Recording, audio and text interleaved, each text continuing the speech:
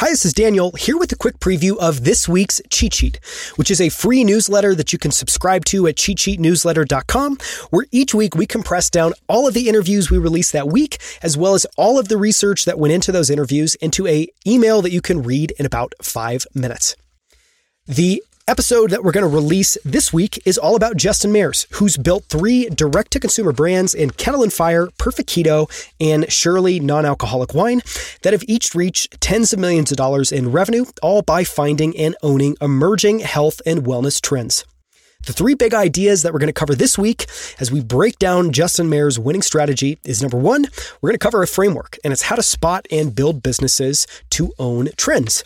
And here, what I've basically done is deconstructed the framework that Justin uses into super simple 4-step framework that you can use to spot trends, be able to quickly test those ideas, figure out how to scale them, and then make sure that you're reinvesting so you've got a durable business for the long term. That's number 1.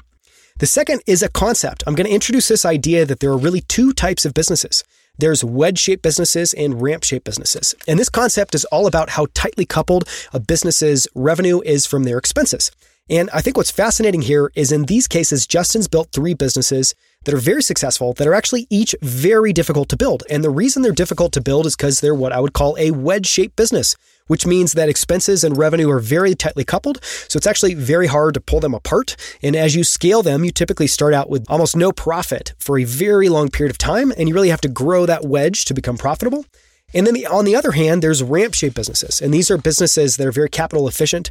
They're typically very cheap. They don't need new capital to be able to scale. And so literally, when you look at revenue and expenses of those businesses, it looks like a ramp where revenue is able to scale infinitely while expenses scale linearly. So that's the second concept we're going to cover, and it's wedge versus ramp-shaped businesses, how this relates to the businesses that Justin Mayers has built, and what this means in terms of how these businesses have to be operated financially. And that's going to bring us to the third big idea in this week's cheat sheet, and it's why it pays to bring on a head of finance. And this is a little, it's mostly a story that Justin shared about finding literally $800,000 in revenue that was missing in one of his businesses that an advisor pointed out to him, and his own journey of going from thinking of finance as something that's not strategic at all, it's not really all that important, into something that's incredibly important, that he now uses in almost every aspect of his businesses to be able to make strategic decisions. So again, that's this week's cheat sheet. It's how to spot trends and build businesses to own them, wedge versus ramp-shaped businesses, and why it pays to bring on a head of finance early. If you're interested in signing up for Cheat Sheet, it's a free newsletter. We send it out every single week. You can get it in your inbox. Just go to cheatsheetnewsletter.com to sign up.